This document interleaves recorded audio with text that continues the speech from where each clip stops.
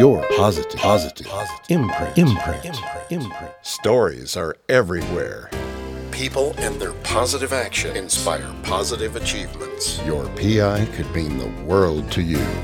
Get ready for your positive imprint. Hello, this is Catherine, your host of the podcast, Your Positive Imprint, the variety show featuring people all over the world whose positive achievements inspire positive thought and action. Exceptional people rising to the challenge. Music by the talented Chris Knoll. Check out his music and learn more about him at chrisknoll.com. That's CHRISNOLE.com.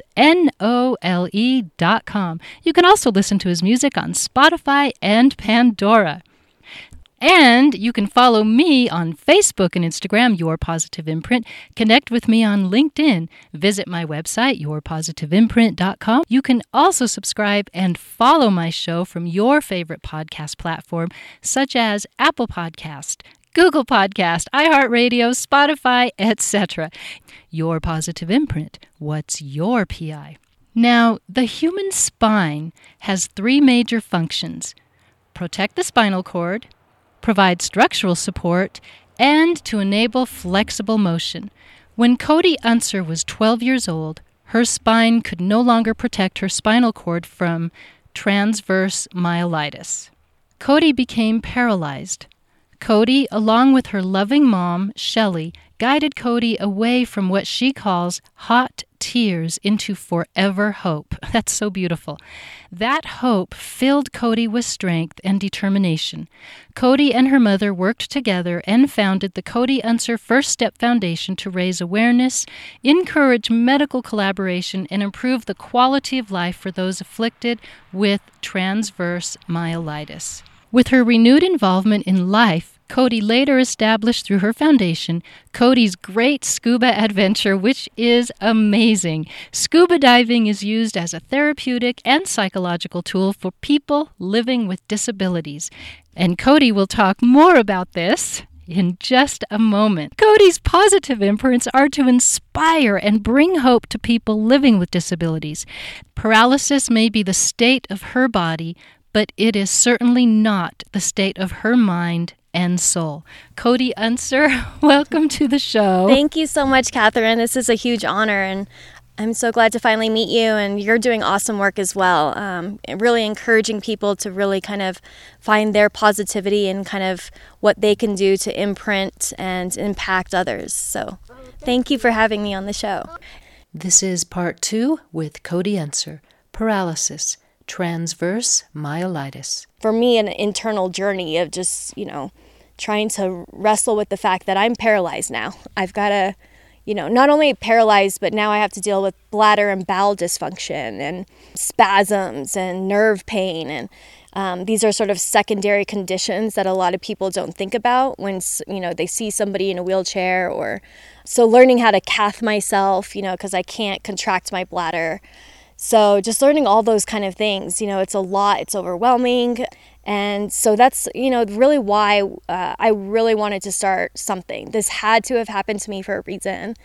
And my mom and I just took on the challenge of starting a nonprofit, and really awareness was the big issue. And then advocacy was another sort of pillar or mission part of the foundation. We kind of threw ourselves into the world of paralysis, like what's out there for people with disabilities to do. I want to live my life as fully as possible, but, we live in such a, what I call concrete world. We live in a world where accessibility isn't always friendly. So we're always bombarded with boundaries and, and how do we live our life to the fullest when the world is kind of shutting doors and saying no. And, you don't have to wait for something bad to happen to you to make a difference. When I learned how to scuba dive, literally that took all the depression away, the sadness, because I was doing something I was doing an activity that had nothing to do with me being paralyzed. Because in rehab, everything was about the chair, everything, centered around, the wheelchair. And so learning how to scuba dive took all that away. And I was doing something with my family and friends when I got certified. And it's a challenging sport. It's also a dangerous one, so there's so much to learn. Putting the wetsuit on and off is always, hard for anybody, but for people with disabilities, it's even harder. So that's what I loved about it, was that it was a challenge that had nothing to do with, paralysis or me being in the wheelchair. It's just a challenging sport itself. So when I got certified in Cozumel, it was our last dive, and on our way, when we were on the boat, I was with my mom, my older brother, our scuba instructor, and it was kind of like an aha moment. We were on our way back to the dock, and I was like, Mom, this is the best thing ever. I feel like I can do anything now. Nothing's impossible, like Christopher Reeve said. Cody, that's great. Yeah, so I felt like, all right, I can go to school, I can go to college, I can, learn how to drive. Suddenly, like, the world didn't seem so, full of limits. And so I was like, Mom, we got to start a quality life program with scuba diving. Your identity was already coming through as to whom you truly, truly are. You just had to get yourself out. Right. Yeah, exactly. I felt... I don't know if you've ever been scuba diving, but for those of you listening who have either tried it or haven't, the moment that you go underwater, it's just so peaceful. You don't hear anything besides your breathing. And so just learning, how to breathe correctly and, sort of get your buoyancy right. I mean, you feel like you're soaring and flying in the ocean. And it's just, the coral, the fish, it's a whole other world down there. And so it definitely inspired me. I was like, everybody with a disability needs to try this. This is just so cool. So that's why we started Cody's Great Scuba Adventures, was to really bring this sport to people with disabilities. And so that, we sort of took that on. We had to teach, I guess, the industry of scuba diving. I wasn't the first one to bring adaptive scuba forward. There's other pioneers that have done it, but I really wanted, to make this a big quality life program. And so we had to sort of train instructors how to teach people with disabilities. And so, but basically we kind of go around the country now. We do intros or demonstrations. So we recently started a program at the Kennedy Krieger Institute in Baltimore. It's a rehab center, which is amazing. And basically we go there every year, and we sign people with spinal cord injuries up, and we take my dive team from Albuquerque, and we all go to a community center pool, and for 2 days we let people with spinal cord injuries kind of try scuba. And if they like it, then we kind of sign them up for them to be certified. So right now we're in, crucial fundraising mode for spring. We've got 4 people with spinal cord injuries that we're going to certify next spring in Key West, Florida.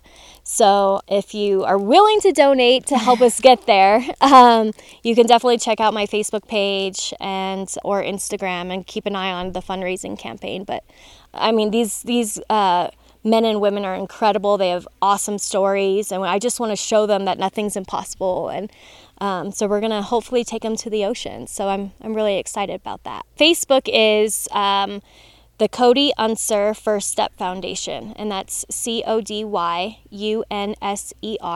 If you just search that on Facebook, then you can find the foundation page very easily. Now, you were talking about all of these places, Florida, Baltimore, where you're going to be doing some training. Do you get to participate? I do. I think that's like the fun part, is traveling, is kind of, and especially for those with spinal cord injuries, like some of them haven't even been on a plane before or stayed at a hotel. So it's not only, the mission is to get them certified in scuba diving, but there's other life lessons that kind of happen by default of just traveling, transferring onto an aisle chair on the plane. And then, once we arrive, everybody getting on rental vans. It's the whole journey that really is, it affects people, it impacts them, and lets them know what's possible and what they can do. So I'm really excited about that aspect of it. And also too, like after we're done diving, everybody goes back to the hotel, and we hang out in the lobby, and we also talk about like, oh, what's your bladder program, or what medication are you on to help with your nerve pain, or kind of create more of a dialogue and conversation, how to make my life better kind of thing. So that also happens by default, and it's awesome to hear those conversations for sure. Oh, absolutely. And you're not the only one in the world going through this. And I think that's important for people to know and to realize, because so often we will find ourselves, whether it be paralysis or whether it be losing a job or losing a spouse, a dog, or breaking up with somebody, we often feel that we're the only ones feeling this and nobody understands. But then when there's places where you can go where you're meeting people that have the same maybe thoughts, feelings, even if it's, whether it's physiological or psychological, it does open doors. It allows for conversation and a new identity, maybe not a new identity. Like in your case, it allowed your identity to come forward.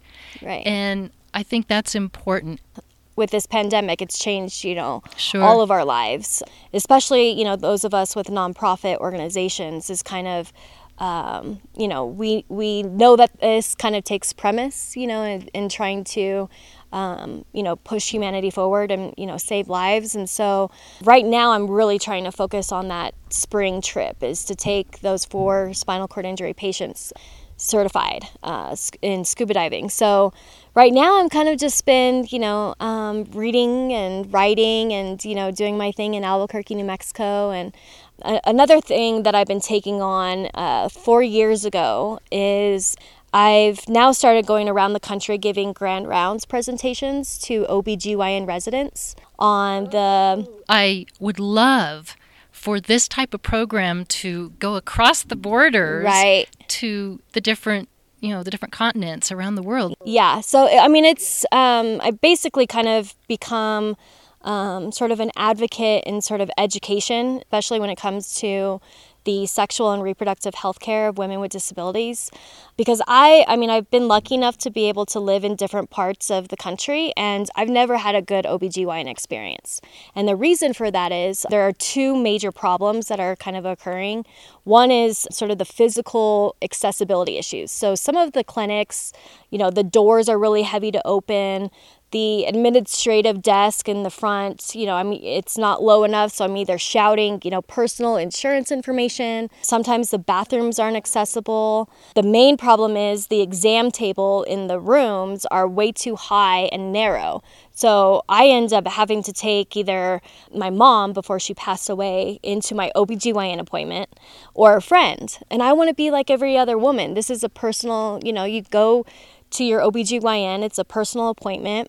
And so I found these sort of problems and also sort of the attitudinal educational barriers from the OBGYN doctors themselves. So there's, kind of perceptions that I'm not sexually active because I'm paralyzed. So it's too difficult for me to have sex, and that's completely not accurate.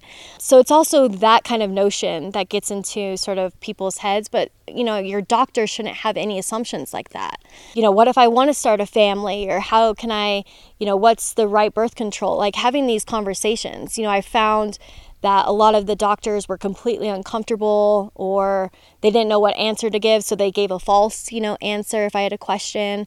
So when I was going to grad school at George Washington University for my master's in public health, I took a reproductive health policy course. And good for you. Our assignment, I loved the class. Our assignment was we had to pick a topic and research it and write, a recommendation policy paper for it.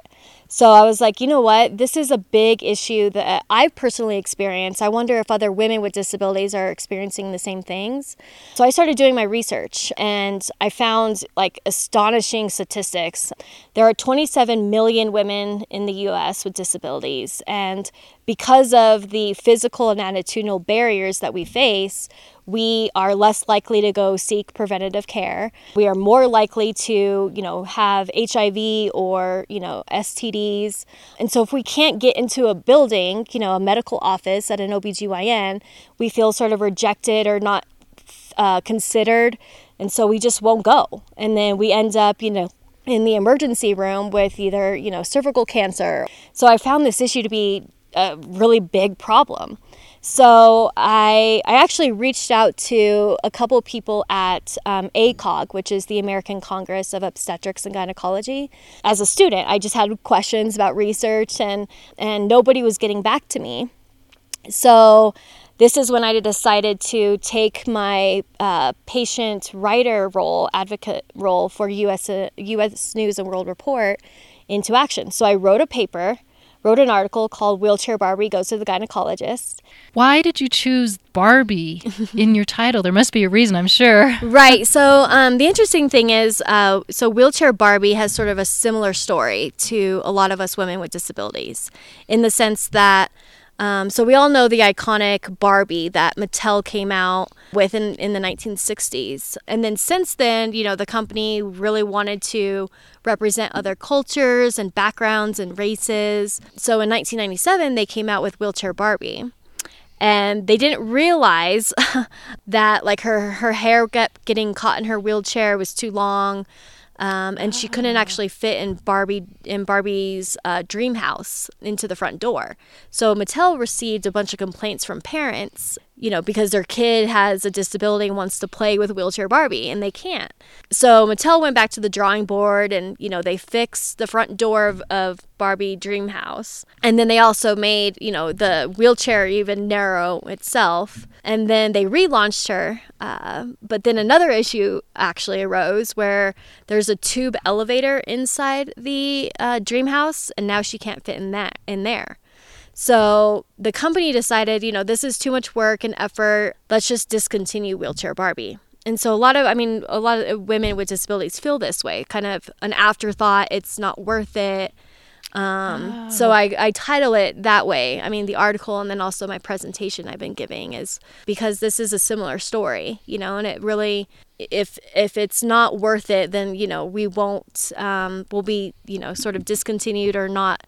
We don't feel like we're cared for or understood.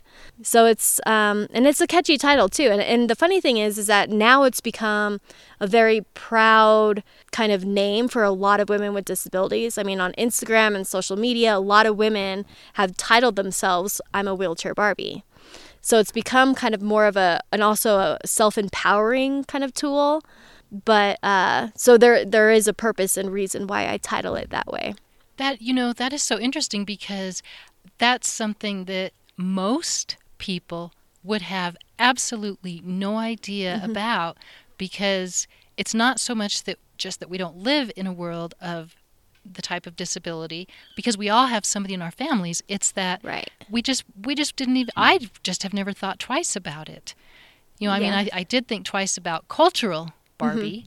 Making sure that there was culture. Right. Thank you for enlightening on that. And I mean, for a while there, after they discontinued her, you couldn't buy her anywhere. You could only find her maybe on eBay or Craigslist. And then just recently, they relaunched her again. So it's interesting, in society, like how something like that is a parallel story, to the reality of people. So absolutely, yeah. I am so glad that you brought that up. Yeah, Thank you. For sure. So, did you ever have any repercussions by using the word Barbie in your title?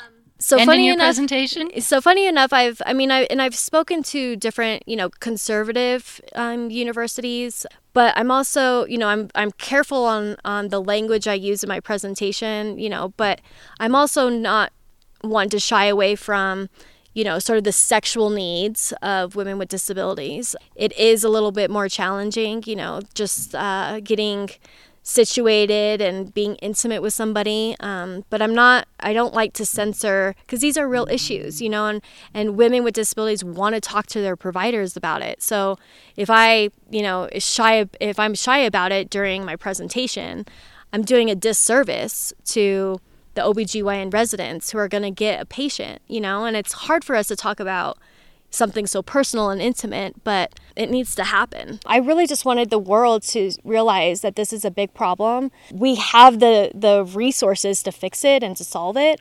And so once that article got put out, then I got the calls back from ACOG. Then they're like, oh, okay, we probably should pay attention to Cody or else she's going to use her voice. Again, one voice has power. And so I was able to, finish my student paper, and I wanted to do something a step further. So I basically reached out to all of the residency coordinators across the country at different universities. Since 2016, I've been going to different universities, and I created a PowerPoint presentation called Wheelchair Barbie Goes to the Gynecologist, and just really been it's really about educating the future physicians, the residents, because no matter what, they're going to have a patient with a disability at some point, and there's 60 million Americans with a disability, and that number is not going to go down. It's just going to go up. So it's a population we definitely want to care for. So I've been having a blast just traveling and kind of, again, educating and bringing, these issues to light, because it is a big problem and it affects women. Like, we want to take care of ourselves. We want to have the dignity to do it. And so we should fix these problems. And so what has happened since then? Have you seen a change in legislation? Have you seen movement? The interesting thing is, so every time I, the past universities that I've presented to, even that same day, they will ask me to tour their facility and see if there's any changes that I think that they should make. And I've followed back up with some of them, and they've now included an accessible exam table that I can now transfer to, or somebody with a disability in their area. And so I've been keeping an eye out for different universities that I've spoken to that have said, oh, we'll make these changes, But my next sort of mission with this whole thing is to really get a disability course in medical schools. Because I know that there's a lot of information, if you are a medical student, there's a lot of information you have to learn. But there's, so many issues around disability. And no matter if they become a, neurosurgeon or a dentist even, it's good to just have the basic knowledge of what people with disabilities kind of go through. We're not just sitting down, right? The secondary conditions I sort of talked about with bladder and bowel management. I have osteoporosis at 33 years old because I'm not standing and bearing weight. And so there's a bunch of issues that we sort of have to sort of pay attention to and just realize.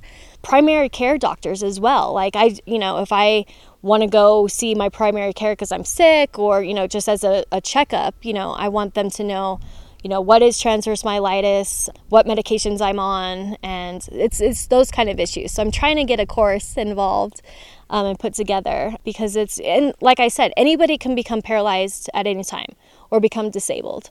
So it can happen to anybody. So, definitely, if you can, use your voice, and, don't be passive, be active. And that's good advice. That's very good advice. Worldwide, that's good advice.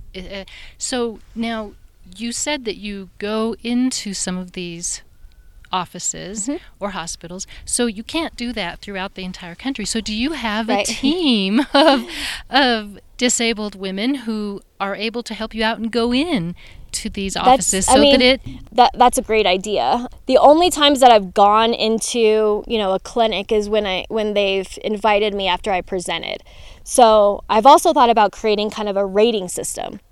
And have it be recognized. Of course it takes money for me or any, if I create a team to sort of travel around to all the different OBGYN offices. But it would be nice to know, are you fully accessible? Are you a hospital or a clinic that, accepts people with disabilities? So I've thought about creating sort of a rating system as well, but getting a team involved of other women with disabilities, creating maybe a survey, kind of analyzing, what's involved at a clinic would be awesome. So I might take that idea. Yeah. And so now let's move into the scuba diving. Your voice is powerful. You are now the first woman to be put in the Hall of Fame of scuba divers. talk about that in the experience, because that's just such a wonderful recognition. Yeah, it was, I mean, so the Women Divers Hall of Fame, it's a great organization. I mean, these women, they do incredible things around the ocean and diving. So think about mapping the ocean floor, or learning about conservation efforts. A lot of these women are just extreme. You know, I found them completely inspiring. But to be the first paralyzed woman into this, you know, Hall of Fame, it brings a whole other level of kind of meaningfulness to it. Sure, absolutely. And so to bring adaptive scuba into the mainstream world, right. You know, kind of. We're here, we want to dive, let's make it happen. The cool thing about sort of my dive team is that we adapt around the person with a disability. You know, we work with equipment, whatever they need to make it happen. So if we're working with an amputee, for example, you know, does he want to have or she have kind of a prosthetic flipper, you know, put on, or not, you know, so we work around the person's needs and wants and make them feel comfortable. So it's really about adapting the sport to the person, and kind of it's also a metaphor of life, like adapting. I mean, right now with COVID, we all have to adapt to certain things. So I've kind of had to do that since I became paralyzed, is sort of adapt, you know, not only your body around what you want to do, but also your mind, and not let, you know, I get down too, you know, I get depressed. Like sometimes it does get exhausting and frustrating.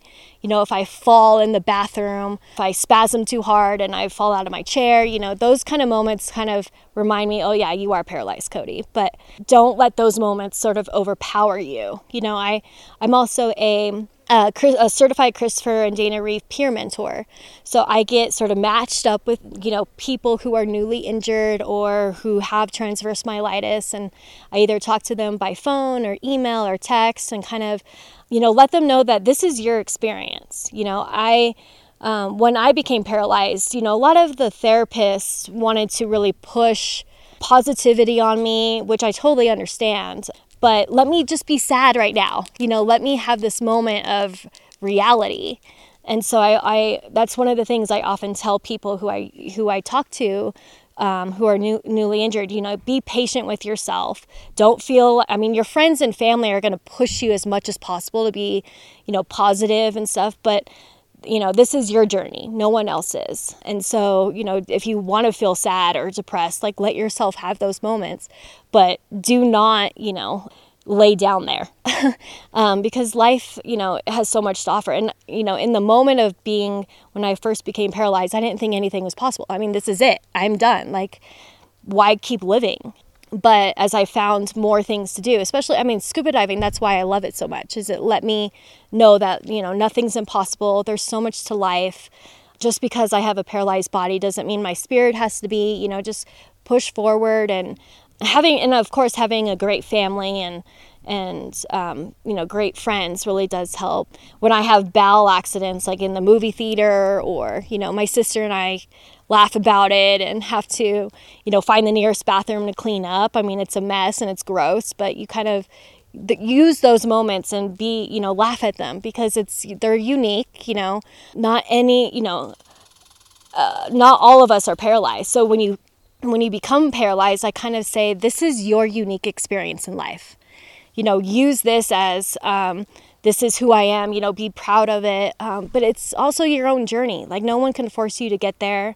And so it's just, you know, again, be patient with yourself, and because it's tough, it's challenging. So, well, your patience and fortitude obviously paid off, and you gained wisdom from somewhere, mm-hmm. whether it was derived through your childhood or through your, like you say, through your own journey and the experience of the transverse myelitis right. and the paralysis. And you've become a remarkable person who is striving every single day for global humanity. Mm-hmm. I mean, you're doing it for the world. You see that there's a need for others in our society, whether it be your community. And this is really global because mm-hmm. people have disabilities worldwide. Mm-hmm. And there are countries that are not as far along as other countries in legislation. Right. But when people hear you around the world, that inspires to move forward. And I want to just mention a book. I've talked about it on my podcast before, but Melinda Gates wrote an amazing book called The Moment of Lift. Oh, love the title. Oh, it's a great title. And what she does is she brings inspiration, and it's at that moment in your life, if you know something is not right, you must take that moment of lift. Yes. And become active and not passive. And she, of course, did a lot of her work in Africa. And there are a lot of women, and the book is mostly about women who have been pushed down because of cultural because of their cultural boundaries. And it's time to say, no, this is not life anymore. We must change it. Right. And the moment of lift, and you have had your moment of lift so many different times, and you have taken it. Yeah, for sure. Yeah, and that's so inspiring and positive. Yeah. I mean, also too, I mean, I wouldn't been able to do this without my mom. And I hope I don't cry. And I'm so sorry you lost her. Yeah, so, of I mean, COPD, right? Yeah, she passed away 2 years ago. She was a smoker all her life, and around racing too. I mean, the sport itself kind of, people smoke, and especially during the 80s and 90s, it was kind of a thing, but losing her was really hard because we became so close. And I think that's, my paralysis had a lot to do with it because we just sort of became a mother-daughter team, not only just building the Kodiansa First Step Foundation, but also we traveled the world and learned different things around paralysis, and she really inspired me and motivated me to do something to, not get down, not, have too many, down days and stuff. But she was the strongest woman I've ever known, and so I wouldn't have been able to do any of this without her. And we also had a blast too. I mean, I remember my first date when I was 16. I was so nervous, and because a lot of my friends, they're not paralyzed or in a wheelchair, but they can shake their butt on the dance floor. And I was trying, how do I be sexy too? And so I remember my first date with my boyfriend. We were meeting a group of friends at the River of Lights, which is in Albuquerque at the Botanical Gardens. And so Freddie and I were driving. I was driving and he was next to me, and I started having a bowel accident. On your date? Yes, oh, in the car on the way there. And I mean, you could smell it. He could smell it. And I had to roll down the windows. I was panicking. What am I going to do now? And so and this is Freddie's moment of lift. I know, right? Here. Yeah, that's a good point. I mean, he's young too. We're both teenagers, kind of in love. But again, my body, this is a moment of reality. I have, bowel problems. And so I was just panicking. What do I do? What do I do? So I got to the Botanical Gardens and I kind of made up some excuse why I needed to go back home. So I left Freddie with my friends. And when I got back home, I mean, I was crying on the way home. I called my mom immediately and I was like, I had a bowel accident. I'm coming back. I'm so embarrassed. He's not going to like me anymore. And so my mom, helped me into the bathtub, and I was like, no one's going to love me, just crying. And Cody. I mean, it was kind of a, as a mom, you're watching, for her it was, snap out of it. But it was those kind of moments that we shared and had together that were so special. And I started spraying perfume all crazy, and she was like, all right, that's enough. No more, and I was like, yeah, I could still smell it. And then, finding that I had some bowel on my chair, so just those kind of things, it was, that I shared with my mom that really helped. But, we became accidental philanthropists. This happened to me and we kind of ran with it. And I'm just trying to make the biggest impact I can and continue today. You are doing that.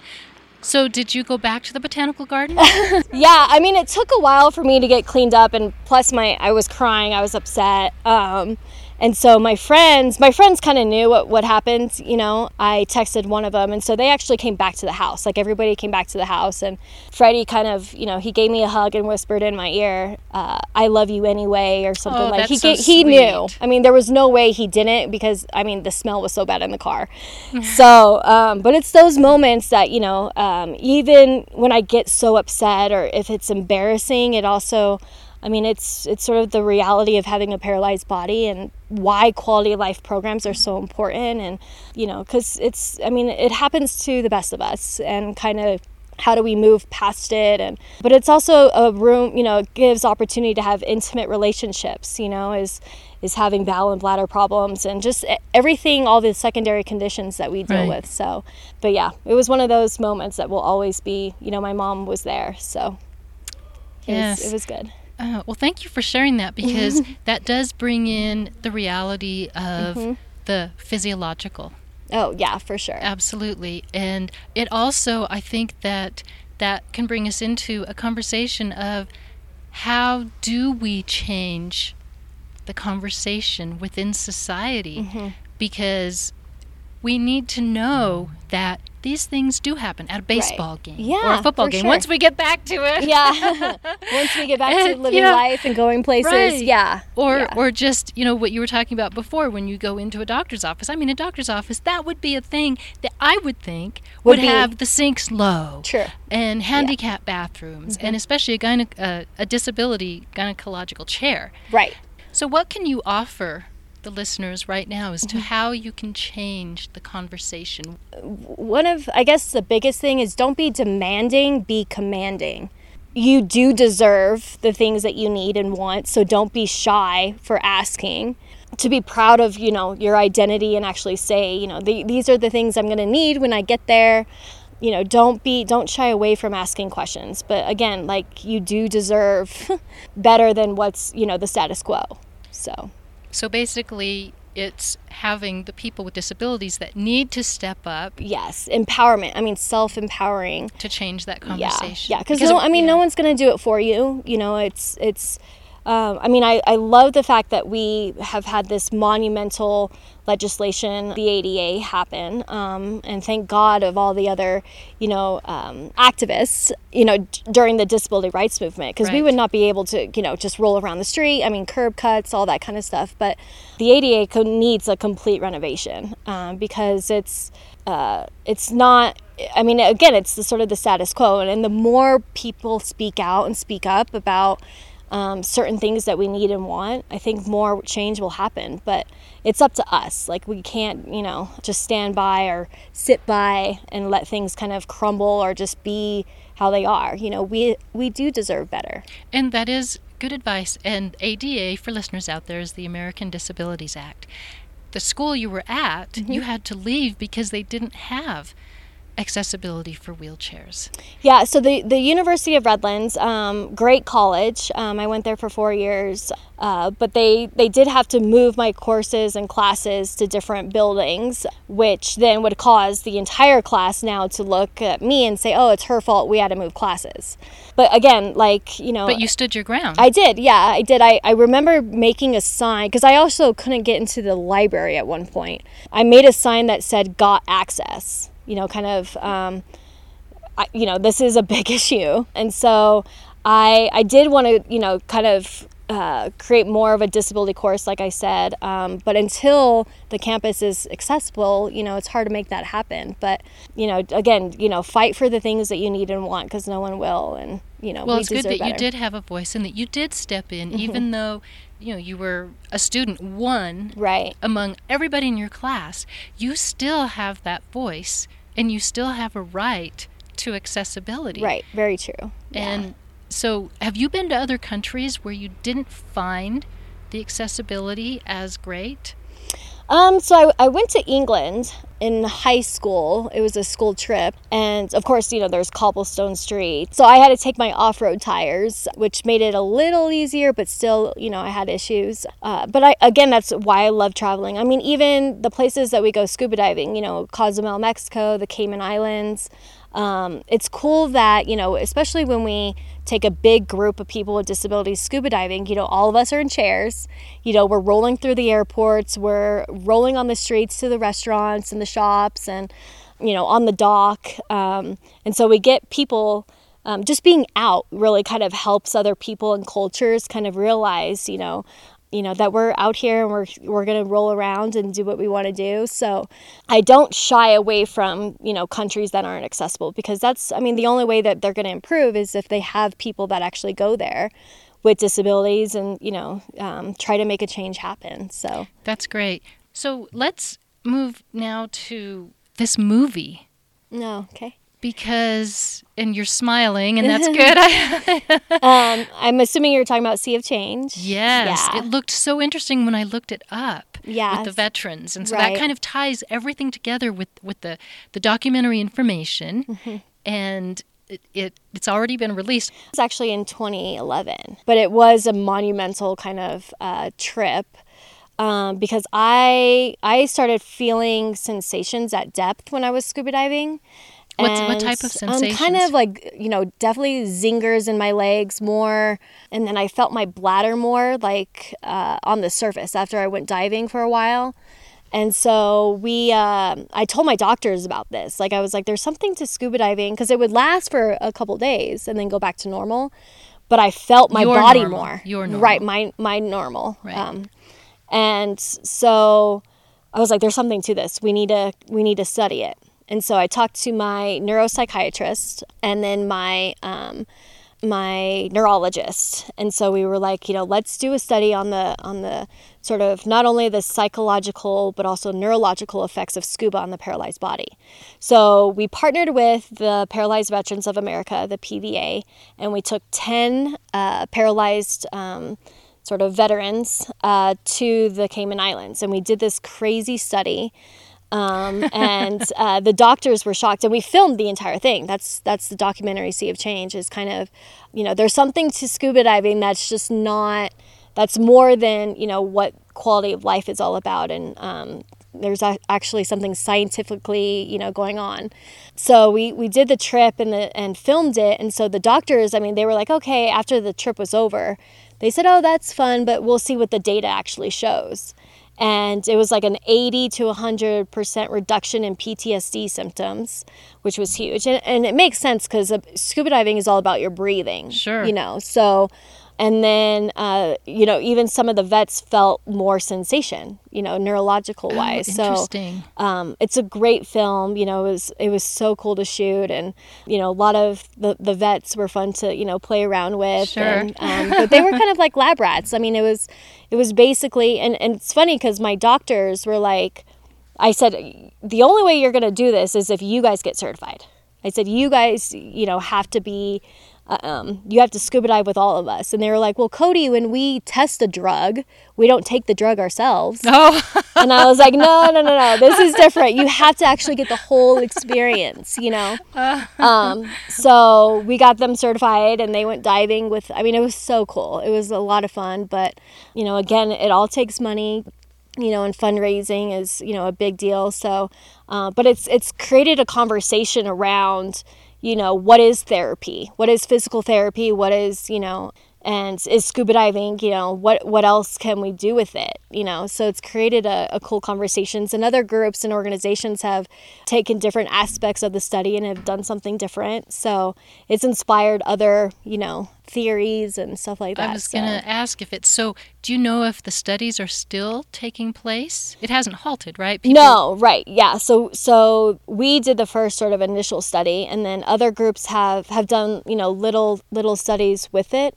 But, again, we would love to do, another study because you have to back up what you, sure. found. Right. So you have your study, and then you can collect Mm-hmm. other studies, put them together, and then, do another study. Yeah. Is that anything that you see in the foreseeable future? Hopefully, yeah. Again, it's hard with fundraising. COVID and fundraising too. It takes money to make things happen. But that's definitely, on my list to do for sure. What you're doing and including, because I think it's so imperative that you're including data, statistics, science, when you have to go forth with legislative lobbying. And have you done that? I was, lucky enough, again, to partner with the Christopher and Dana Reeve Foundation on a bunch of different, efforts, but quality of life. It's kind of, how do you quantify it? How do you, prove that a certain program works and actually does impact, somebody to actually go get a job or go to school? And so that's, I mean, bringing it back down to data and numbers, because That's exactly what you need. yeah, they That's talk. I mean, that's numbers right. do talk, and that's how you get politicians to actually notice something, that it works. And We'd like to think so anyway. right, yeah. But yeah, that's kind of the nerd in me too, is I was able to create my own undergrad degree called biopolitics, and it kind of is about biology and science and how to, make data talk and, encourage politicians to go one way, and not just politicians, but, just corporations. Like, how do we get fundraising? How do we encourage a company to help us, and show them the data, and it, kind of speaks for itself. So Everything you've done is so incredible. And thanks, Catherine. Shannon, your sister, is standing right by you. Maybe Shannon would like to say a couple words of growing Come here, up Shan. with somebody with a disability. Come here. Putting her on the spot. Putting her I on mean, the it does spot. encourage like other siblings, because when this happened, like we used to like create dances together. I mean, we were so close. Can you hear her? we wanted to be Mary-Kate and Ashley Olsen. We joined the Olsen fan club. Mm-hmm. We did all the detective things, watched all their movies, and we wanted to be them. And then we would make dances together. We did cheerleading together, gymnastics, ice skating, you name it. We were the two peas in the pod. So when she became paralyzed, it was kind of a grieving process for me to re-love and kind of learn who my sister is, because she's no longer that sister who could do all those things with me. And so I had to kind of like, grieve that part of her and then learn the new her that I love. And she's so inspiring. And Since our mom passed, Shannon's kind of taken my mom's role and kind of helping me, not only travel, but also just talking to, OBGYN, residents, for example, or just, Shannon's gotten the language down, and, so, but it's been, I'm so thankful that I have a sister to help me do that for sure. So, and we have a blast doing it. So we get into trouble too much. But Well, good it's trouble. good trouble. Good trouble for both of you. Cody, your journey from that scary and life-changing incident back in February 1999 has brought you to a different place. And your identity is full of positivity, and you are inspiring the world. You're an awesome advocate for people with disabilities, and you are so much loving and living your life. And that's such an inspiration for the world. Truly it is. And I wish you the best of luck. We're going to keep in touch. Let me know when your website. And as one of my guests said, his name is Rowdy James. He's a Maori from New Zealand, and it's Kia ora. And that means best wishes, stay healthy. Thank Be you very good. much. Enjoy Kia ora. life. Kia ora. Awesome. Yeah. Cody Unser, thank you so much for your inspiration. Thank you, Catherine, and all of you listening out there for sure. And definitely find your positive imprint at the end of the day. You can make a difference. Absolutely. Your positive imprint. What's your PI? I'm sensing she wishes she could hug you right now, so I'll Yeah. hug you. I'll hug her for you. Kia ora, that's beautiful. Yeah, it is. Thank you for listening. Part 1 with Cody is episode 94, Hot Tears Forever Hope with Cody Unser. To learn more about studies of the spinal cord, listen to episode 64, Myelin Sheath Spinal Cord Researcher Bob Gould. Follow me on Facebook and Instagram, Your Positive Imprint. Listen to all my episodes from my website, yourpositiveimprint.com, or of course from iHeartRadio, Apple Podcast, Google Podcast, Spotify, or your favorite podcast platform.